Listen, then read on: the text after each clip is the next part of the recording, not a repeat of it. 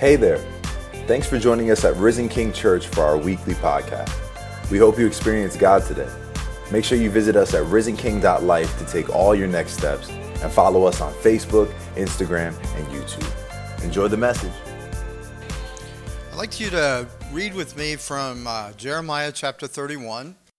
And in this particular section, these descendants of Judah, these people who were in southern Palestine, have been exiled. They've been deported. They've been taken out of their homes. They've been taken away from their city. Jerusalem has been destroyed. The temple itself is in ruins. And the people are now in another town, in another culture. They're in the biggest city in the world at that time.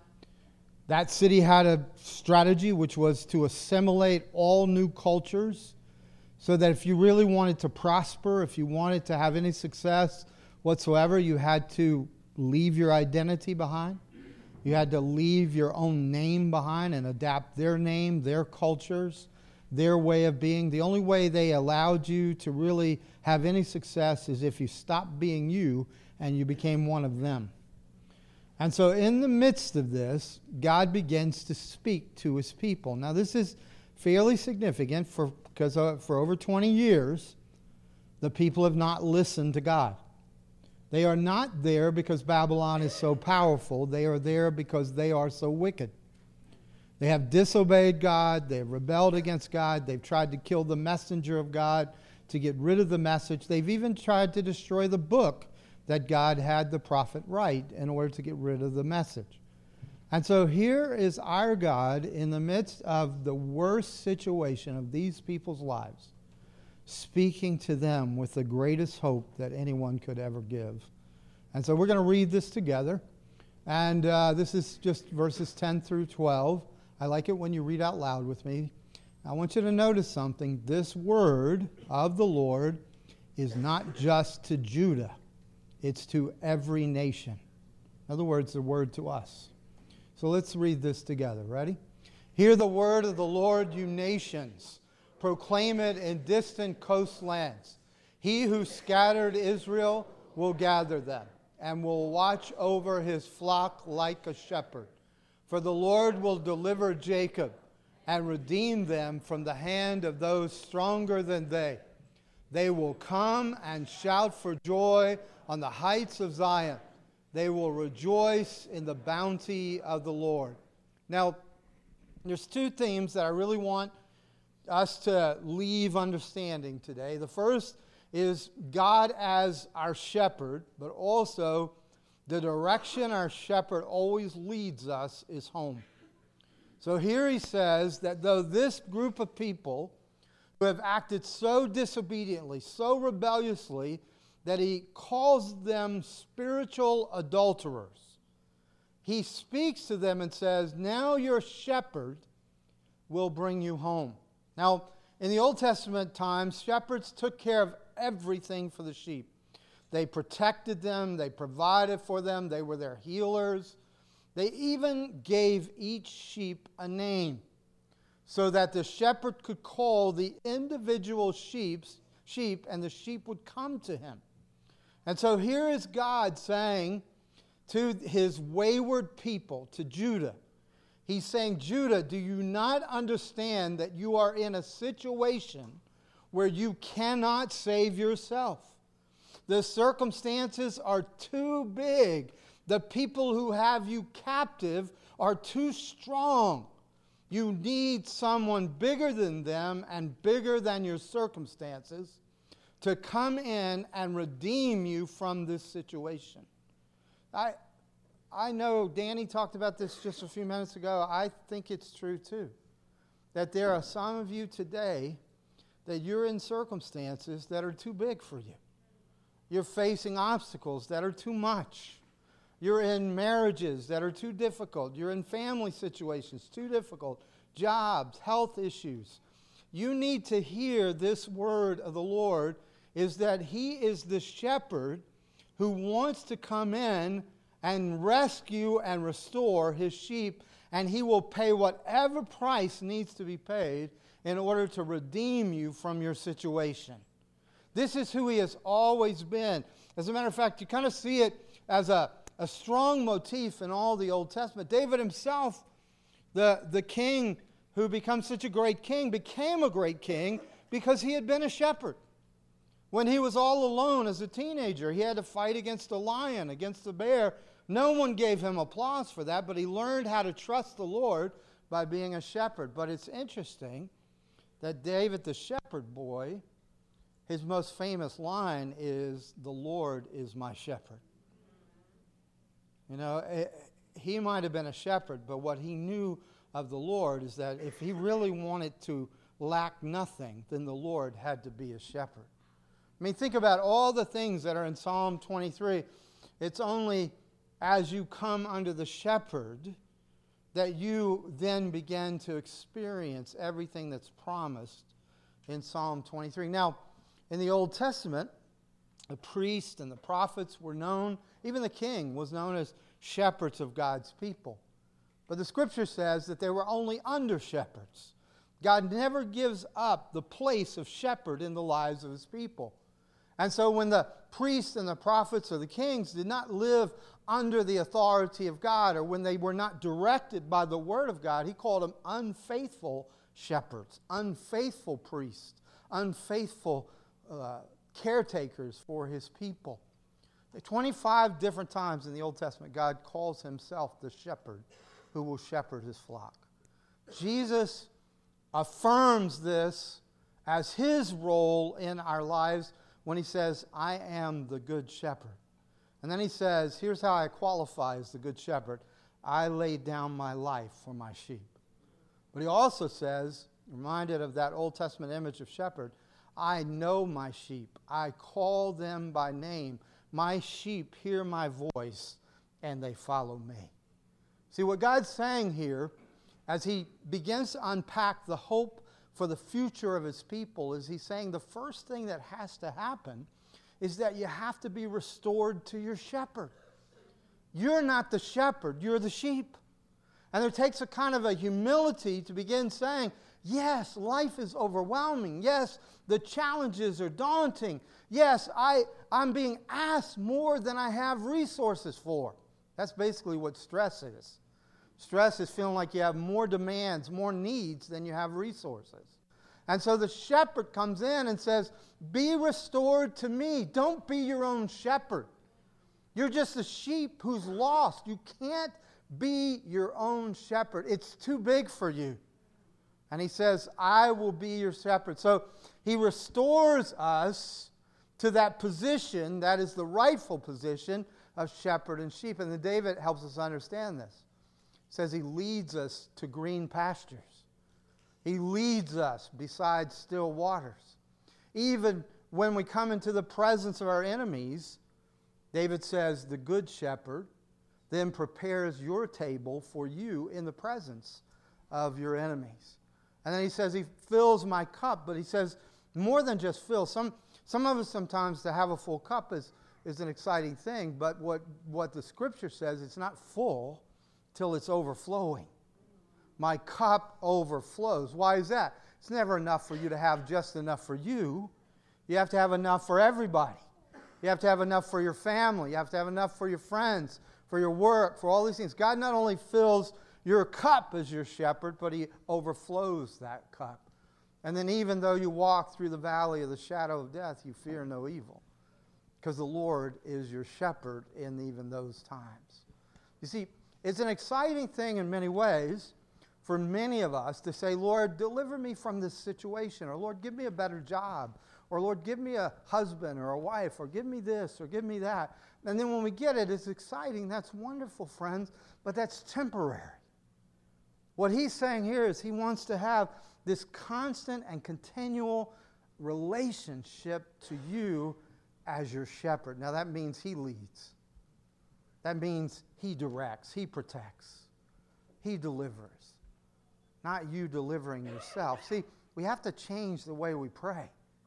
Instead of praying to tell God how he will lead us, or using anxiety, which anxiety basically says, I know how things ought to be and they're not turning out the way I think. they ought to, which is basically, again, telling the shepherd, I know what you should do for me. Or we get so angry with him because he doesn't do it our way or in our time, which actually doesn't reveal that he's a bad shepherd. It reveals that we actually have made ultimate what we're asking for. We have made that our treasure. We have made that the thing, and we're just asking God to be our genie or our bodyguard or our dispenser or whatever it might be. And God chooses to be your shepherd, not your assistant. Many of us, our prayer lives are so weak because what we really love is what we're praying for, not the one we're praying to. See, as long as all you care about is the blessings, you'll never know the blesser. But see, once you really make the blesser everything, then he can give you anything. But as long as anything is everything to you, then he's got to resist you. He's got to stop you. As a matter of fact, the shepherd used to take the sheep and break their legs because he knew that they were wandering off all the time. So then he would take them, break their legs, hold them close, and carry them everywhere so that they would learn to trust the heart of the shepherd. Some of us have some broken legs in here, and we're angry about it. Why'd you break my legs? He said, the one who scattered Israel is also the one who will bring them back. At some point, you got to realize that God has a right to even break your legs, since he gave them to you. He has a right to clip your wings. See, some of us learn our lessons really hard and really long, instead of realizing, you know what? If I'm going to really have deep faith, if I'm really going to be deeply rooted, he gets to be the shepherd. I'm the sheep. Amen.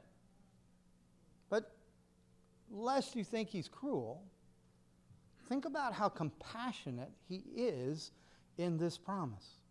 This is a group of people who have resisted him for over 20 years. They have gone after every other god when he's the only God who does anything for them. Matter of fact, he had a picture that I want to share with you.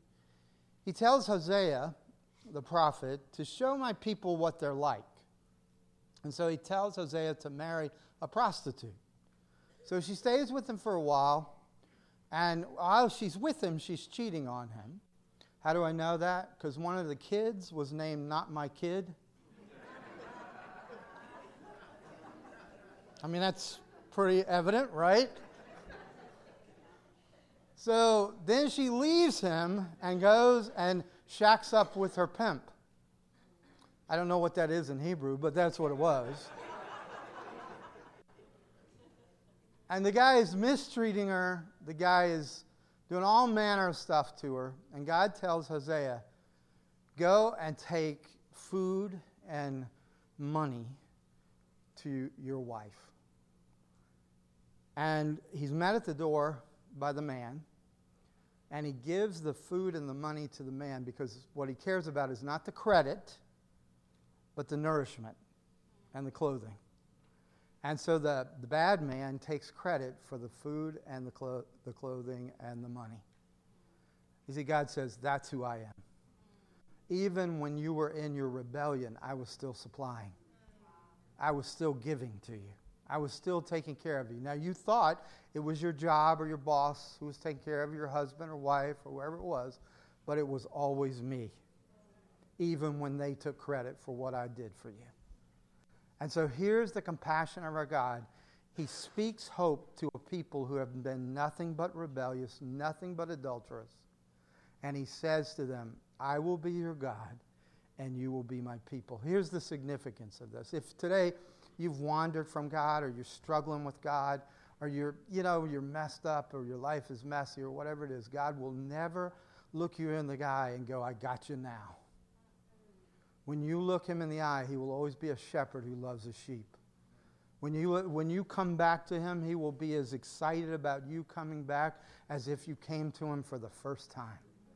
He is so compassionate that you can screw it up, because some of you are hard-headed. and stubborn people. And when you do, you remember my words that I said, our God will deal with you with compassion. He will deal with you even in your desperate situations that you created. He will restore even what you have blown.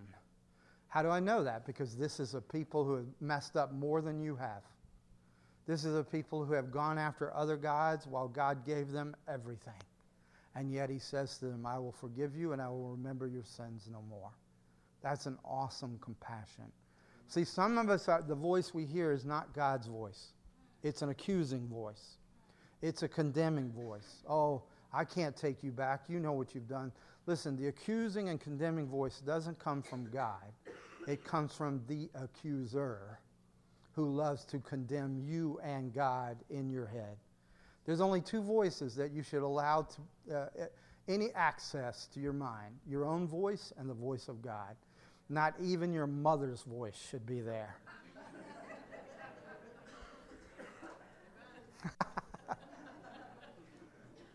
Because listen to me, Satan uses familiar voices to destroy you.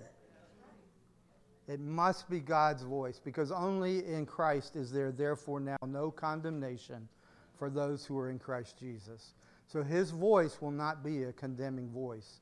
If there's accusation there, then it's the enemy. The Bible says you can understand whether it's God or the shepherd, whether God the shepherd of the sheep or whether it's the enemy of your soul. He says, godly sorrow produces change and leaves no regret. See, godly sorrow is a conviction about what you've done wrong so that you can change. Regret is about things you can never change. And so the enemy deals in regret, God deals in change. He's a shepherd who's compassionate. Are you hearing me today? You tracking with me on this? So he deals with compassion with people who are literally homeless. Everything's gone for them. I mean, they are exiles. They are true refugees. They're not immigrants. They're conscripted people who have been brought against their will. And they're in a place where Jeremiah begins to speak prophetic solutions to them about their situation. But he's not the only one. Ezekiel speaks into this situation. Isaiah, some of the Psalms speak into it. Now, I love what Ezekiel says. Ezekiel says, God has said to you, and it declares to you that I'm going to take your heart of stone and I'm going to exchange it for a heart of flesh. And I'm going to take this desert and I'm going to turn it into the Garden of Eden. That's the promise of God right here. Isaiah also says, I'm going to take this desert land, this unusable land, and I'm going to actually flow streams in the desert. I don't know if you've ever been in the Middle East, but there is just desert everywhere. I was thirsty every minute of every day that I was there. I just looking out and going, where's the water? It was amazing to be in that situation. And the promise was God was going to take this desert, turn it into Eden, turn it in a place where streams of water flowed. And also in Isaiah, he starts to talk about a change, a major change, where these powerful kingdoms of Egypt and Assyria would be brought into the people of God. As a matter of fact, he uses an imagery. He says, the lion will lay down with the lamb. In Psalm 87, we have another picture. God says, I will restore the city of Zion. I will restore the city of God. And my glory will reside there, and everyone will see it. Okay? All right, those are the promises of God, and they're directed to the people who are exiles in Babylon. Well, if you know anything about your history, or if you've gone and looked at any of these places, there aren't streams in the desert. Matter of fact, there have been places in the desert there that used to have streams and don't have streams now. The city of Jerusalem is not glorious. It's not filled with the city of God. It's divided into 4 quadrants of fighting factions. There's no glory in that city of Zion. So what is going on here? God is always faithful to his word. His promises are always true. So what was he doing when he made these over-the-top kind of promises? Well, he was doing a whole lot more than bringing a small group of people back to their land. He was actually speaking to all of us about how he wants to bring us all home. Now, think for a minute. I know it's Sunday afternoon now, but think for a minute. Okay? God used all of his resources. He put his law into and his word into written form. He gave them a temple. He gave them the tabernacle. He gave them his glory, his presence, all of these things to one little tribe, one little group of people at the southern end of Palestine. And this group of people couldn't even handle it. They sinned against him. They were wicked. But God keeps bringing them back. He keeps protecting them. Why did he do that? Was it because he loved them and he didn't love anybody else? No. He was protecting Judah because from Judah would come the Lord Jesus Christ. You see, God so loved the whole world that he gave his only begotten Son, that whosoever believes in him should not perish but have eternal life. He protected Judah to save you. He was thinking of you. Every one of these promises, streams in the desert, lions laying down with lamb, everything coming together into a city where the glory of God is so present and so real, it's all for us. It's for everyone in the world. The Assyrians, the Babylonians, the Irish, the French, the Haitians, the Jamaicans, every single culture, Indians, every culture represented. He's making the promise to us. He made it so big it couldn't be fulfilled by one tribe. He had you in mind when he spoke this 2,600 years ago. Amen. Are you hearing me?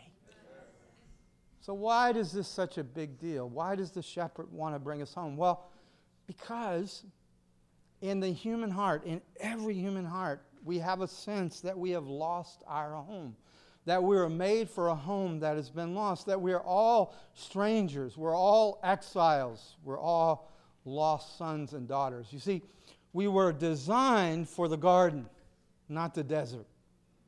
We were designed for the garden. That was our home. That was our design. Anywhere that you're designed for fits you. It supports you. All right? I heard a pastor illustrate it this way. I thought it would help you.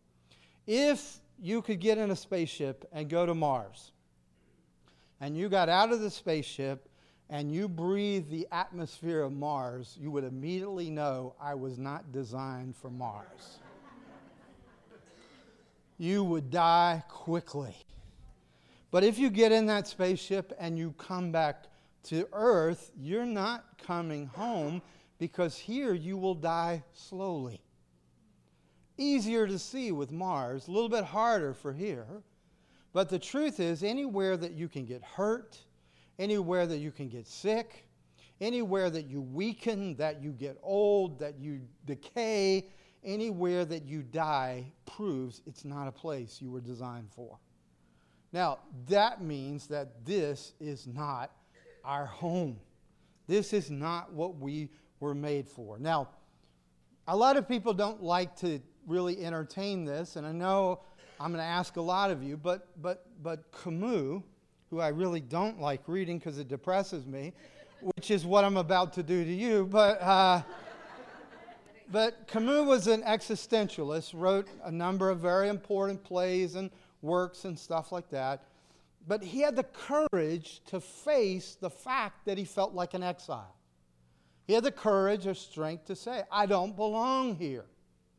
Many of us don't have that kind of courage. We keep acting like we can find a home here when there is no home here.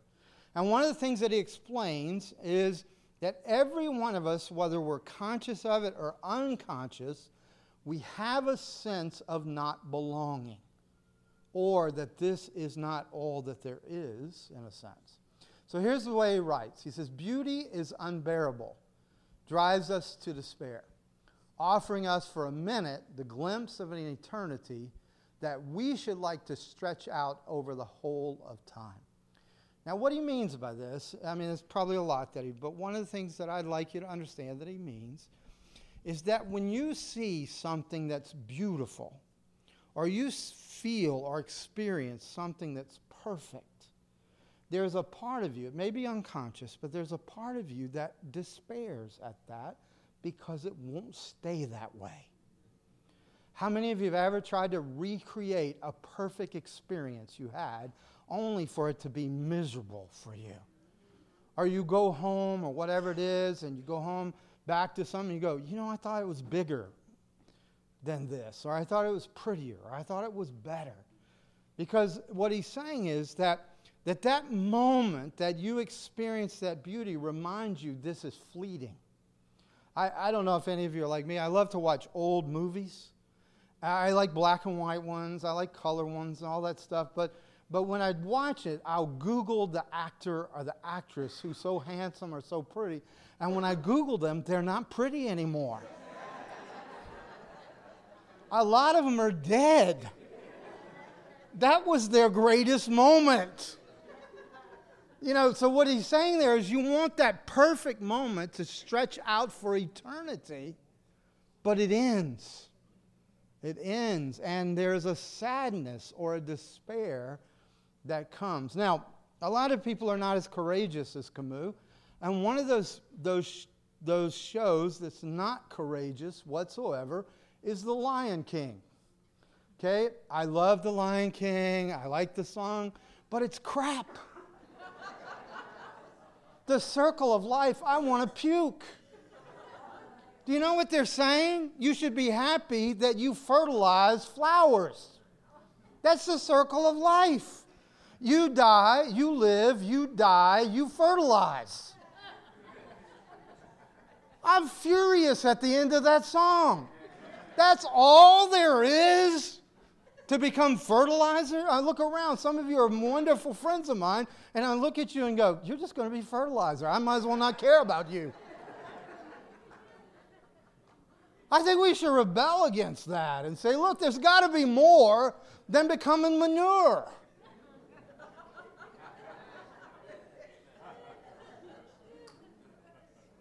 Now, I'm going to go see the movie, okay? I'll probably sing the song because it's a great song.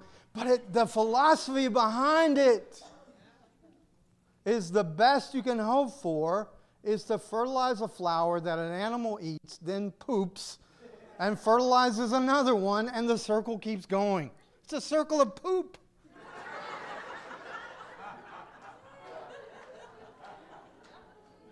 I mean, you understand what I'm saying? It's not courageous, it's inane.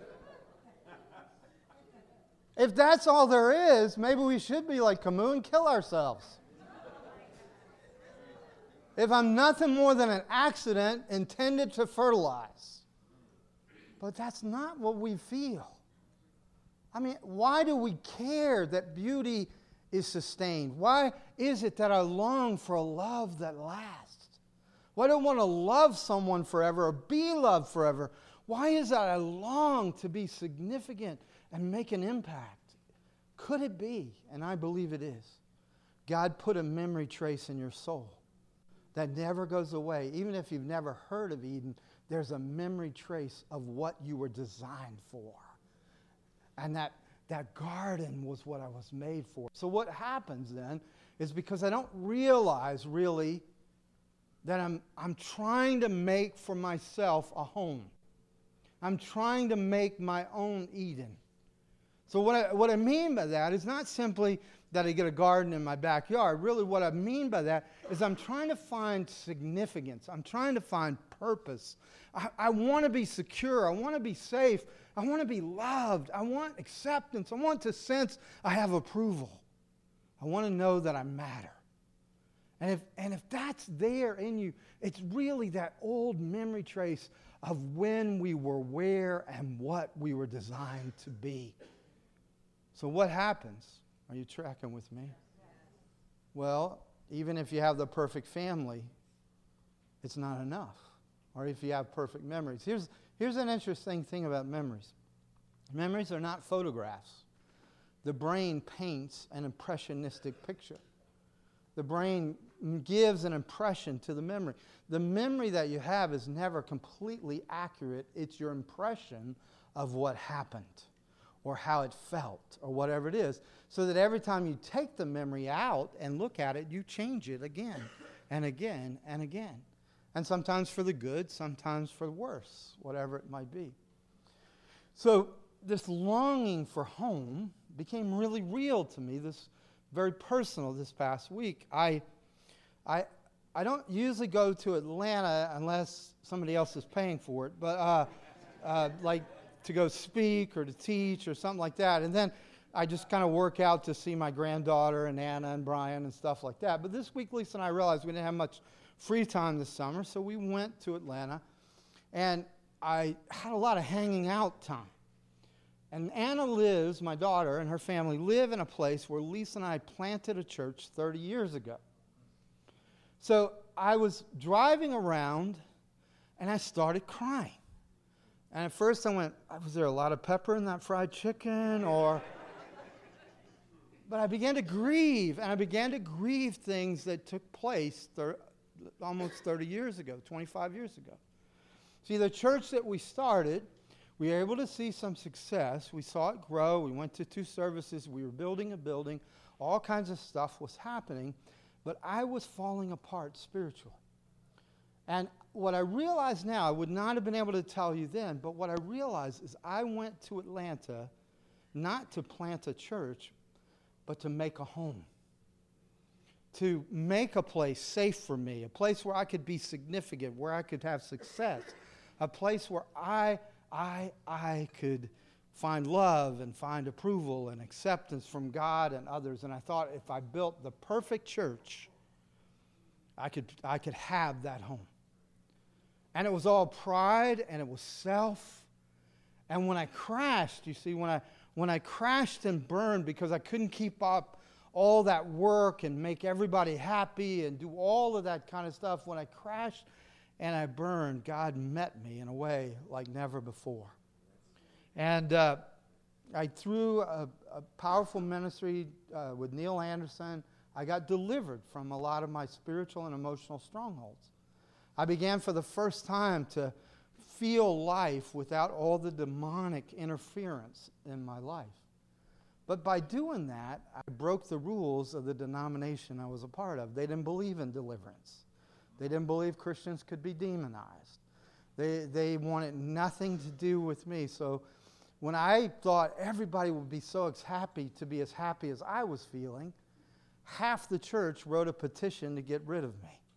Within a couple of months, Lisa and I were gone from the church that we planted and had nurtured for 5 years. And then within a year, we were asked to leave the denomination we were a part of. And as I was driving those streets, those were the streets where members used to live. Those were the streets where the church was. Those were the streets where Lisa and I had looked at houses to live. And as I went through there, God was opening up some old wounds and opening up some old places because I was disappointed in my failure. I was disappointed in my loss, but I had never really faced the fact that I went there for the wrong reasons. Now, one of the things that I will tell you is even when you're wrong, it still hurts. Even when you do things for the wrong reason, it still hurts. And God is compassionate in those moments. And He was showing me so clearly how He had become my home instead of what I do become my home. And one of the things that He reminded me of is when I was going through this loss of church, this loss of status and standing, I took Him at His word, and I said, your word says, draw near to me, and I'll draw near to you. Now, I'd had a lot of experiences where other people had drawn the presence of God, but I'd never had a devotional time alone or a prayer time alone where it was just me and God experiencing His presence. So I went into the bedroom, knelt down on the carpet. It was a very soft carpet, so I could stay there for a while.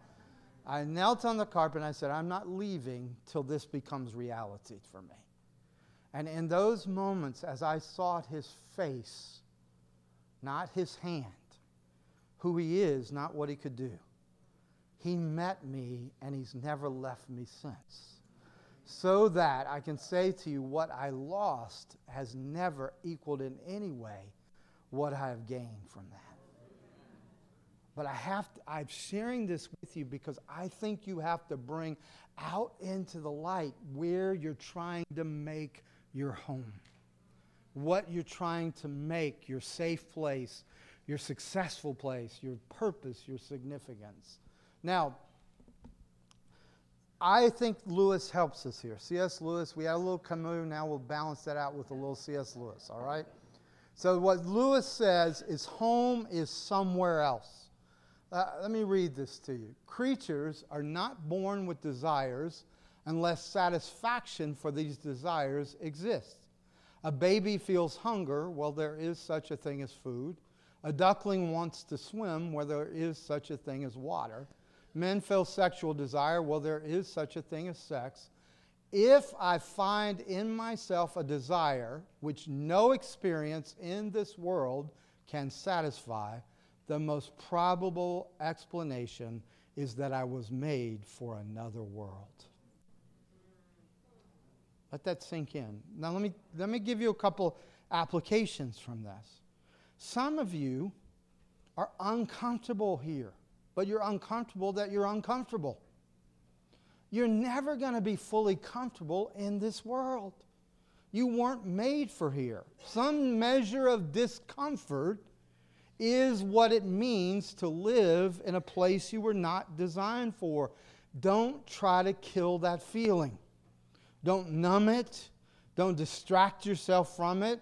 Lean into it and into the one who connects you to the world you are made for. If you are in Christ, He is the vine, you're the branch. His roots are in the world you are meant for. His roots are in the Trinity. Many of us, when we start getting uncomfortable, we look for how can I get rid of this discomfort. The other thing is many of us, our lives are messy. Guess what? It's a messy world. Now, I don't want you to be unclean, uncouth, or whatever, irresponsible. But the fact that things don't go exactly like you plan, or they don't go exactly in the order or the way that makes you look smart or powerful, whatever it is, get over that. This isn't the world that you have control over. Trying to control it makes you more assimilate into it than resistant to it. Make a decision. Okay, this is not my home. I'm just passing through. I'm going to have some discomfort, and it's going to be messy at times. Look, if you listen to me on this, you'll get over being such a harsh critic of yourself and of others when it doesn't go the way you think. Are you quiet because you're listening to me on that? All right. Because I think that's incredibly freeing. I mean, one of the most freeing things that I ever read in the book of Acts is the Apostle Paul says, we intended to go to this city. The Spirit said no. I'm like, man, if the Apostle Paul can screw up, I'm okay. Right? I mean, at some point, some of us in our minds think, I can never make a mistake. I can never do anything wrong. Guess what? It'd be better to say I'd like to not make mistakes twice, because then that's kind of stupid. But first time is the only way you make change. Every change is awkward. Well, how do we go home then? If the shepherd is trying to get us home, I really would like to change this question a little bit. What does it cost to go home? What does it cost to find the home that you long for? And here's what I think Jeremiah says, and I know Jesus says. It costs the tears of a mother. Now let me read why I say that. This is what the Lord says. A voice is heard in Ramah, mourning and great weeping. Rachel weeping for her children and refusing to be comforted because they are no more. Now, in the Bible, names mean more than just the person. The name Rachel is like the mother. She's sort of the mother over all of Israel. She is connected directly as mother to Benjamin. Benjamin and Judah form the southern kingdom. She is the grandmother of Ephraim. He is the name given to the northern kingdom. When God calls to the northern kingdom, He always says, Ephraim, my son. So Rachel is this, in a sense, this mother figure over all the people of God, and she's weeping. See, it takes, in a way, to save the people, it takes this level of tears. Now, let me explain what I mean by that. There's 3 times in the scriptures that it says Rachel wept. The first time was this. It's important you get this. She was at a place called Ramah, and there she is pregnant and she is in labor, but she is not going to make it. So what we see there, she begins to weep at Ramah because it takes her death to birth her son. She dies in labor so Benjamin can live. And then in Jeremiah 31, again, they're back at Ramah, and it says here Rachel is weeping, but now it's not Rachel, it's picture of mothers weeping, because Ramah is the staging place for those who are being taken out of their homes and taken to Babylon. It's kind of like the pictures we get at times when we see the Jewish people being loaded into trains to go to the concentration camp. And you see the wailing of the mothers as children are separated and people are killed and all these atrocities are taking place. Well, Ramah was the place where they staged who would live and who would die and who would go to Babylon and who would be separated from their family. And so Rachel weeps over the children that are lost and they're not home, and many of them are killed.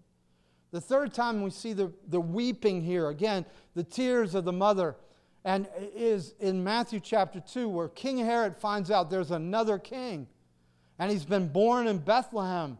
So he sends his soldiers, and they kill every child under 2 years old in the whole region.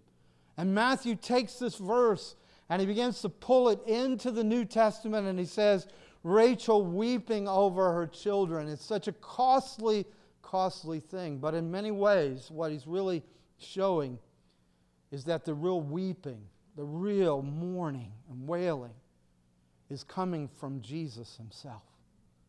See, I love the scriptures because it doesn't stick to some kind of male stereotype or some male macho image. What we see is Jesus actually begins to emote and he begins to feel as if he were a mother. It's the tears of the mother that matter here, not just some heroic action, but this deep-seated feeling and love that a mother has. And so what we see is that really Jesus dies in labor so that you can be born again. I mean, do you see? The Bible's so beautiful in a way. Rachel dying in labor so Benjamin is born, so Judah is preserved. But then you have Jesus who fulfills that ultimate kind of Rachel type. He not only dies in labor so we can be born again, but he weeps over the city of Jerusalem. Like a mother hen, he says, I want to take you into my arms. And he was totally in exile. I mean, think through this. He said, the birds have nests, the foxes have den, but the Son of Man has no place to lay his head. There's this way that sins were atoned for. You would take your sins and you would put them on a goat. And you would speak and confess your sins over this goat. And the goat would become the sins. And then the goat had to be exiled from the city. And it was called the scapegoat. And so Jesus becomes the scapegoat. Because he's not killed in the city. He's killed outside the city. And our sins are put on him. And he becomes that so that in his dying he is laboring for you. So that in his death you are reborn. But think about this aspect that Jesus is that shepherd who is God himself, but comes as a shepherd in the line of David. What a powerful picture we have of how much Jesus was willing to pay a mother's tears so that you could come home. And so that you would find your true home. He even explains it hours before he dies. He says, I go to prepare a place for you. Do you not think he's talking about your eternal home? In my Father's house, he says, there are many rooms, and I go there to prepare this place for you. What does it cost for you to come home? It costs that you understand how to receive what He's prepared for you. I know it's a little after 1. Will you stay with me? This part's really good. Would you read this out loud with me? This is the new relationship that Jesus has purchased for us with the Father. Would you read verse 31 through 34 with me? The days are coming, declares the Lord, when I will make a new covenant with the people of Israel and with the people of Judah. It will not be like the covenant I made with their ancestors when I took them by the hand to lead them out of Egypt, because they broke my covenant, though I was a husband to them, declares the Lord. This is the covenant I will make with the people of Israel after that time, declares the Lord. I will put my law in their minds and write it on their hearts. I will be their God, and they will be my people. No longer will they teach their neighbor or say to one another, know the Lord, because they will all know me, from the least of them to the greatest, declares the Lord. For I will forgive their wickedness and will remember their sins no more. So let me explain. We could spend hours on this covenant, but I want to just spend a few minutes at the heart of this. Okay? So the old covenant was a collaborative effort. God said, do this and live. Don't do that and live. So the people utterly screwed it up. They did what they weren't supposed to do, and they didn't do the things they were supposed to do. They chased after other gods. They did everything to violate the law of God. So God doesn't say to them, to hell with you. Instead, He says, I'm going to make a new covenant. And this new covenant, it says, is not like the old. All right? So you've got to get it out of your head that these things are the same. As a matter of fact, in the book of Hebrews, it says the old is now obsolete. It is no more. It is superseded by the new. In other words, the temple, the tabernacle, the priest, the holy days, the sacrifices, they're all useless. Anything that had to do with relating to God, according to the old, is now superseded by the new. And what is the new? Well, the new is simply this. God says, I make a covenant with you. I keep the covenant for you. And I give all the benefits to you. Oh, come on. Man. And it says, do you notice what it says here? This is for you who are the least to the greatest. Now, if you think you're the greatest, you're an idiot. So you might miss this whole thing anyway. You're too great for this. But if you know you're the least, in other words, in all honesty, don't you know you're nothing but a covenant breaker? I am. I mean, even things I promise, sometimes I don't fulfill. Even things that I've wanted to do, I haven't done well. Things I haven't wanted to do, I've done easily. So in order for me to have a relationship with God, and God wanted this relationship with me, so there's nothing standing between me and Him, He kept the covenant for me. He kept it for you. So that now He gives all the benefits of that covenant to you. Now, listen, this cost Him. Because the covenant couldn't be kept by God alone. Because God is always faithful. He's always true to His promise. So God had to become man in every way like us, but without sin. And then He had to keep the covenant in the same physical form as you have. And He kept it perfectly. Do you understand? Jesus wasn't perfect for Jesus. Jesus was perfect for you. So everywhere you fall short, don't look at how much of a bad covenant keeper you are. Look at how great a covenant keeper He is. As a matter of fact, the more I look at my sin, the more I'm drawn to my sin. or the sin becomes appealing or powerful in me. But the more I look at how he kept covenant for me and gives the benefits to me, I am overwhelmed by his love for me.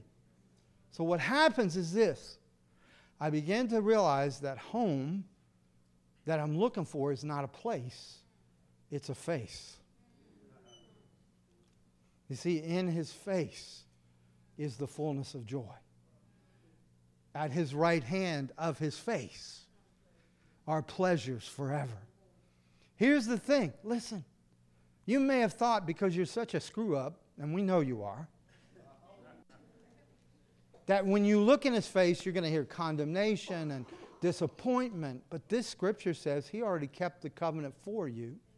And the Father's already said to the Son, this is my beloved Son in whom I am well pleased, so that when you are looked at through the eyes of God, when you are face to face, he's going to say the same thing to you. So that instead of going to God and saying, will you explain this and explain that, you're going to say this. You're going to say, Lord, everything I sacrificed was worth it. Because even the place of heaven is the place where he has stored up all the sacrifices you have made on this earth. Everything you've lost is waiting for you there. Heaven is not a cloud where you're playing a harp wearing a flimsy white robe. Heaven is the completion of everything that was started in your life now. Every dream unfulfilled, every lost gain, everything that you were made for. As a matter of fact, it doesn't just say that you'll see the face of God. It says face to face, which means you will have a face too. But it will be the face you always wanted to have. The face without pride, without fear, insecurity, because you'll finally be home. And his face, his presence will be your home. Now, please listen to me. When you're doing devotions, when you're singing, when you're reading your Bible, seek his face, not information. Seek an encounter with his presence. Draw near to him and say, I'm not going to let you go till you draw near to me. Because he doesn't say it's going to happen when you die. Eternal life begins when you're born again. He has brought his presence to dwell in you. The very face of God in some ways lives inside of you. The Spirit of Christ. When you sing, seek his face. When you read, seek his face. When you pray, seek his face.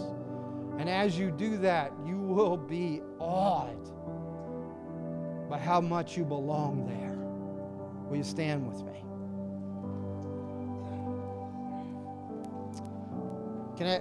I just want to tell you one more thing about heaven. Where it is now is temporary. Even now, the saints there are asking Jesus, how long? Because heaven is coming back and coming down. As a matter of fact, Revelation says there will come a new heaven and a new earth that will invade here. So there's a completion or a fulfillment that's still to come, where you and I will live in something for eternity that corresponds to you, is relevant to you, that actually completes and fulfills that home that you only have a memory trace of now. But in order for that to happen, you can't just say, I believe in God, or you can't just say, I'm spiritual, or I'm religious.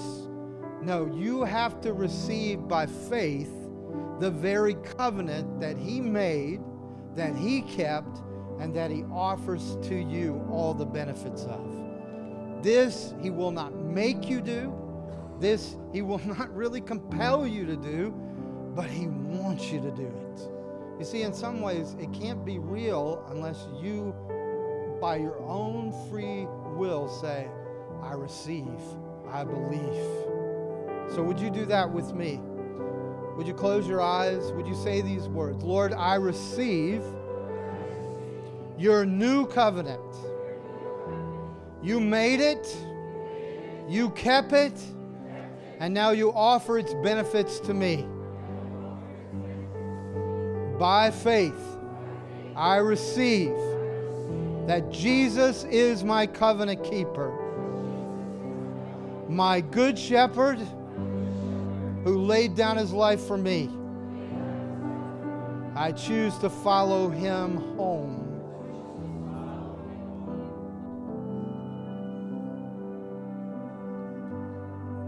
If this is your first time to ever pray that, would you tell somebody? Tell me? Tell someone?